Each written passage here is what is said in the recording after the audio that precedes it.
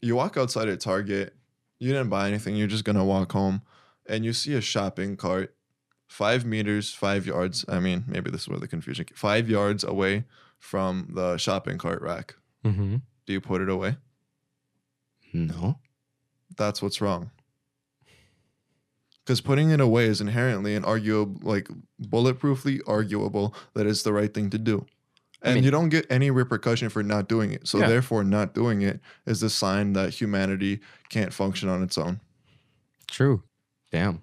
Yeah, Hong Kong has had protests. If you actually gave a two shits, you'd learn from what they did. They were the most peaceful protest ever.